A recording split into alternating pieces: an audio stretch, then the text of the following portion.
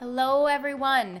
You are listening to the Define University podcast, a space designed for educators to ignite your passion, transform your mindset, and learn to love who you are in the process. My name is Lindsay Titus, and I am here to share simple yet strategic steps each week with you to build your momentum into creating a life full of purpose and passion. The time is now. Let's dive on into today's episode.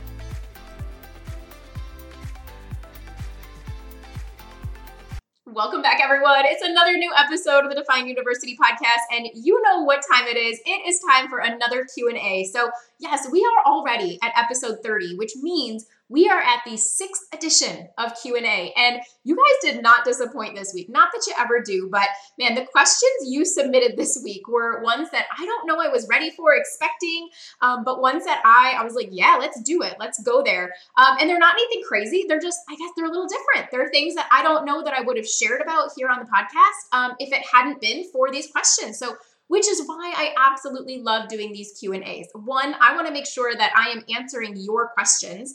And two, I love the questions because it gets me personally to expand and talk about things that I don't, again, like I said, I don't know that I would have talked about without them. So that's awesome. Keep your questions coming. I absolutely love them. Remember, every 5th episode on the podcast is a Q&A edition. So keep that in mind. Send me, message me, email me. You know how to reach me. Let me know those questions. You can even actually do it, as I'm thinking about this, on the website. If you head over to defineuniversity.com, not only can you find out information about my services, about my courses, about my coaching, but you also can you can catch all the podcasts, and you can also submit a question for the podcast right there on the website. So go check it out. If you haven't checked it out in a few days, I'm always updating, always adding things. So go check it out. Again, it's Define University with YOU.com. So let's jump into our first question. How about that?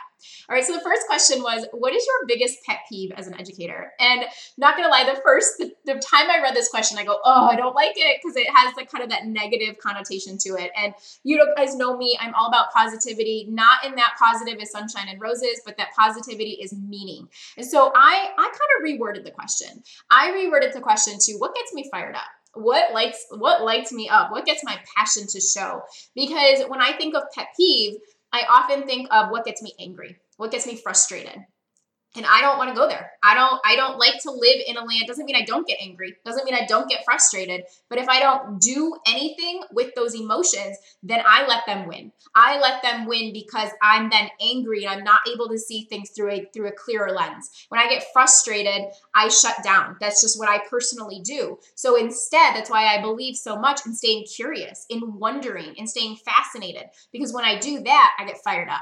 When I can ask questions, I get fired up. So if it's okay with you guys, I'm going to rewrite this question to what gets me fired up. And I'm going to share a couple different things with you that gets me fired up that, I often will then say like, all right, thanks for letting me be on my soapbox or my TED Talk, because they light that fire in me of where does change need to happen? Where do we need to do some reform when it comes to things inside and outside of the classroom? So the first is through the lens of PBIS. So I'm not going to talk here about my thoughts on PBIS today. Maybe that's a tale for another episode.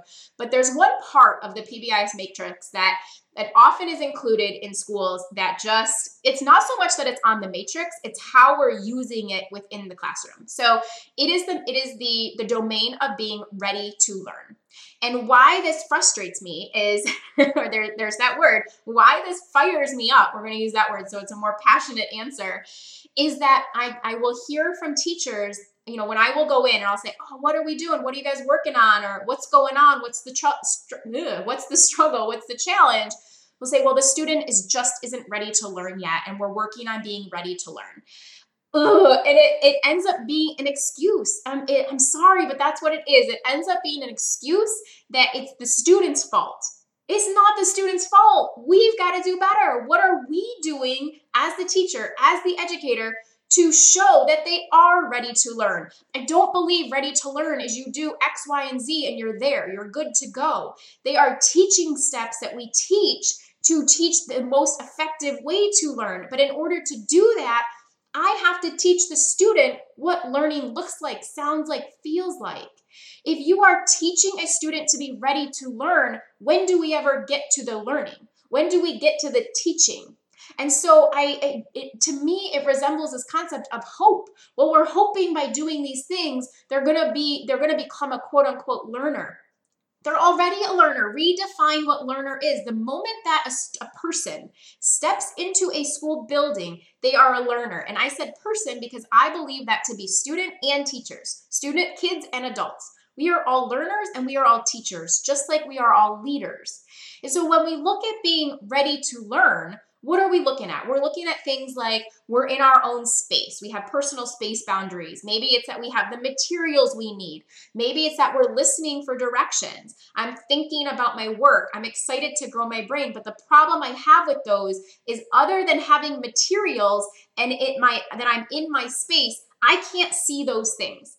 I can't see listening. I can't see thinking, and I can't see being excited to grow my brain. But what I can see is a student that takes a second attempt, that a student that listens and then does the action of what the direction was. The student that asks questions for clarity. See, those are all things that I can look for, but they're also things that I can teach. I can teach how to respond to a question. I can teach how to ask a question. I can teach how to organize my materials. I can teach how to have a growth mindset through deliberate actions that can be taken. See, I think when we talk about being ready to learn, I think we have to have a foundational understanding that all students are ready to learn. That's why they're coming to school. But let's focus on how can I teach these qualities, these actions that students can take to increase their learning. Not that we use ready to learn as an excuse. I told you guys, when I get fired up, I get going. So hopefully this is making sense. All right, the second thing, so I couldn't just stop at one. The second thing that gets me fired up is language use. So at Define You, we focus on three main pillars: mindset, language, and action. The language we use is essential. It is powerful. It is what I would call our most powerful free resource, meaning it don't cost any money for me to use my words, but the words I choose to use are either going to impact in a way that is going to lead to growth, or they're going to impact in a way that's going to hold me back. They're going to be a barrier. So language like this is, we have to do it because I've been told I have to do it this way. This is what I was told. This is how we do it. That kind of language to me falls into shouldville. I should do this because. And anytime we're in shouldville, we're doing something because someone else said so, not because it's something we believe. Because if it's something I believe, it's not going to be a have to, a need to, or a should. It's going to be a choice. I'm choosing to do this because it's what I believe to be true, or what I believe to be the best, or what I believe to be fill in the blank. So I think the language we use is so essential. And when I walk into a room or when I talk with an educator and say, well, I just have to do that, I don't buy it. I'm going to say, well, what are you choosing then? Are you choosing to buy it as truth? Or are you choosing to ask questions, not in a way that's going to, again, create a power struggle? But if you aren't agreeing with something, you absolutely have a voice. And our students have voices too. So I think what gets me fired up is reminding educators that they and students have a voice, and it's how we use our voice that leads to that impact. Along with language use, it's talking in front of the kids. Let's stop. I guess talking negative. Talking in front of the kids about a problem, about something that's going on. If you aren't talking, whoever you're talking in front of, they should be involved in the conversation. And I also believe that to be true if they aren't there. So if you're having a meeting and you're saying things that you would not say if the student was present or the parents were present, then we as educators need to do a better job of using stronger language. Again, it's not saying we can't have those thoughts or those questions or those wonders, but let's practice what we preach when we're with students and when we're not. Because at the end of the day, if we use language in one location and that is what we feel comfortable using, we're going to use that language no matter where we are. And that is not going to help our relationships or our connections. It's actually going to do the opposite, and it's going to hurt. So when we are talking, remember it's this whole concept of being intentional with the words that you're choosing, and having that growth mindset of always being learning and teaching from one another through the conversations that we're having. The last one that I will mention for this question is having pre-planned consequences. So consequences are a tool. They are simply what happen after a behavior to learn from, to either learn to continue to do that behavior or learn to do a different behavior. But they are a tool. They're a tool for teaching, not for showing authority. So if I am using pre-planned consequences, meaning if this happens, then this happens, no matter what, then I have simply created a system. I have not created a way to teach. And so when you are looking at your consequences, I want you to look at what contextual variables am I using to understand why the student did the behavior, what problem is being solved, and then what's the best tool for teaching that is going to either teach the student to continue this behavior, if it's one that is serving their needs in an expected way, and if it's unexpected, then how do I use consequences as a tool for teaching to teach them a simpler, more efficient, more predictable way to have that same problem met? All right, so there you have, that is what gets me fired up, basically on any given day in education.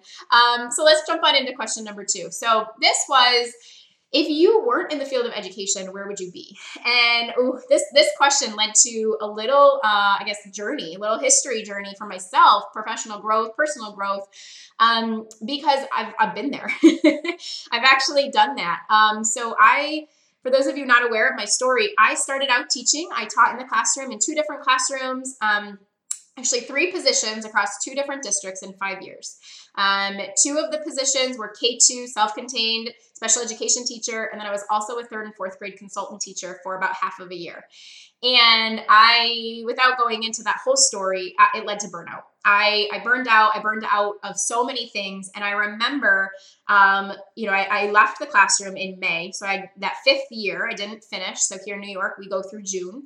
So I left in May, and I can remember searching, what else can I do with an education degree? What else can I do with a master's in special education? And then when I wasn't really finding anything that kind of sounded good, that I liked, I kept searching jobs in Rochester, New York. So I was there.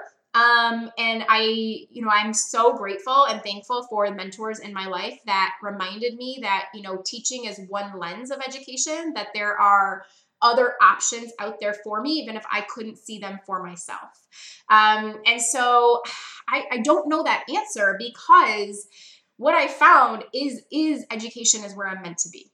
It was redefining though and expanding my definition of what education gets to be.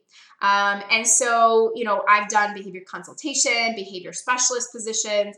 I was a OPWDD coordinator, but everything I've done over the last 15 years has been in the field of education. So I can't see myself outside of that field, but I think the roles we serve within this field can change. And that is more than okay. I held on to a lot of shame, a lot of guilt, a lot of doubt in who I was, because I stepped outside of the classroom. I felt that if I went to school, I visioned that I went to school to be a teacher. And I had a very limited mindset of what a teacher was. I now recognize a teacher is someone that teaches. An educator is someone that educates. But there is not one place or one way that happens. There are multiple, and it's expansive, meaning who I am today is not going to be who I am next week, next month, next year, because we're continually growing. But I do believe it only gets better from here. And that's when I talk about bringing your best to today.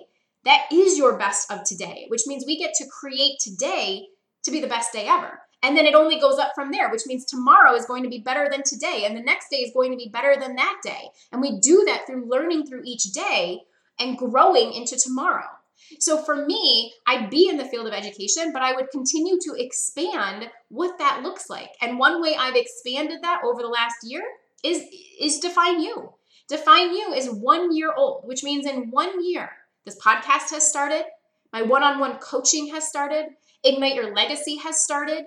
My mentorship has started. My regional presentations and school consultations and training has started. So many things, because I believe in the power of expansion, not restriction. And so the field of education continues to expand, which means we as educators get to expand. So my point here is, don't limit yourself. We all live into the role as an educator, but what that looks like on any given day, week, month, or year gets to change based on who I am and based on my own personal growth in the situation. So the last question was one that I saw you've gone back to school and how come? So this person wanted to know a little bit about why I'm back in school. And yes, I am, if you're not familiar with that or not aware of that. I recently started back in May administrative courses here in Rochester, New York. And it's something that has always been on my vision board. It's something I've always felt called. Being on college campuses is actually a place that I often call home. I just love it. It's one of those when I step onto college campuses, it really doesn't matter which one it is.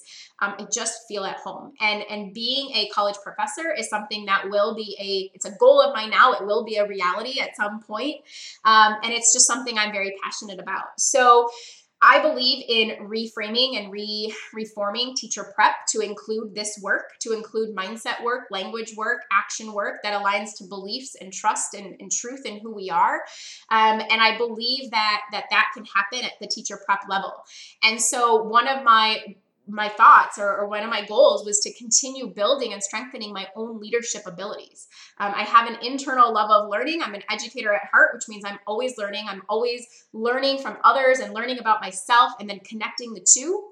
And I had basically what let me say yes now is I had an opportunity to attend a college, University of Rochester, that I respect and I admire. And it sounds cliche, but literally everything aligned. I had the time, the financial piece was in place, and I said, you know what? I don't have any other excuses as to why this shouldn't happen. So you know what? I'm choosing to make this happen. Yes, it's more work. Yes, it's time, but I don't look at those things. I look at this as an investment in who I am to strengthen who I am, because by learning who I am, by listening, learning, and leading, I'm living into all of who I am, which means I then get to connect stronger to myself as well as stronger with each of you every single day. So that in a nutshell is why I've gone back to school. It was this kind of perfect alignment coming together of a goal that I've had, of this vision that I've had, and all these other variables coming into place where I literally couldn't come up with a reason not to, which then led me to believe, okay, then this is what I'm meant to do. So signed on the dotted line. And since then I have been loving it. I'm almost 3 classes in. I will be finishing up in the next couple weeks. I've got an internship coming up. So I'm so excited to keep learning and to keep sharing what I'm learning with each of you, to keep living into and finding my own purpose and passion, because yes, I have it, but guess what? That too gets to grow. And the more that I learn things and understand things, I get to keep growing, which I believe is an amazing power that we as educators have. So with that is my answer to that question, as well as the other 2. I love these episodes, and I hope you do as well. Keep those questions coming, and until next time, have an amazing week ahead, and we'll talk soon. Well, there you have it, everyone. Another new episode of the Define University podcast is in the books, and I so hope you enjoyed it as much as I enjoyed recording it for you. And if you did, would you do me a favor? Would you head on over and rate, review, subscribe, and even share that out with your friends? And let's let everyone know the amazing world of Define University. Would you do that for me? I would so appreciate you for that.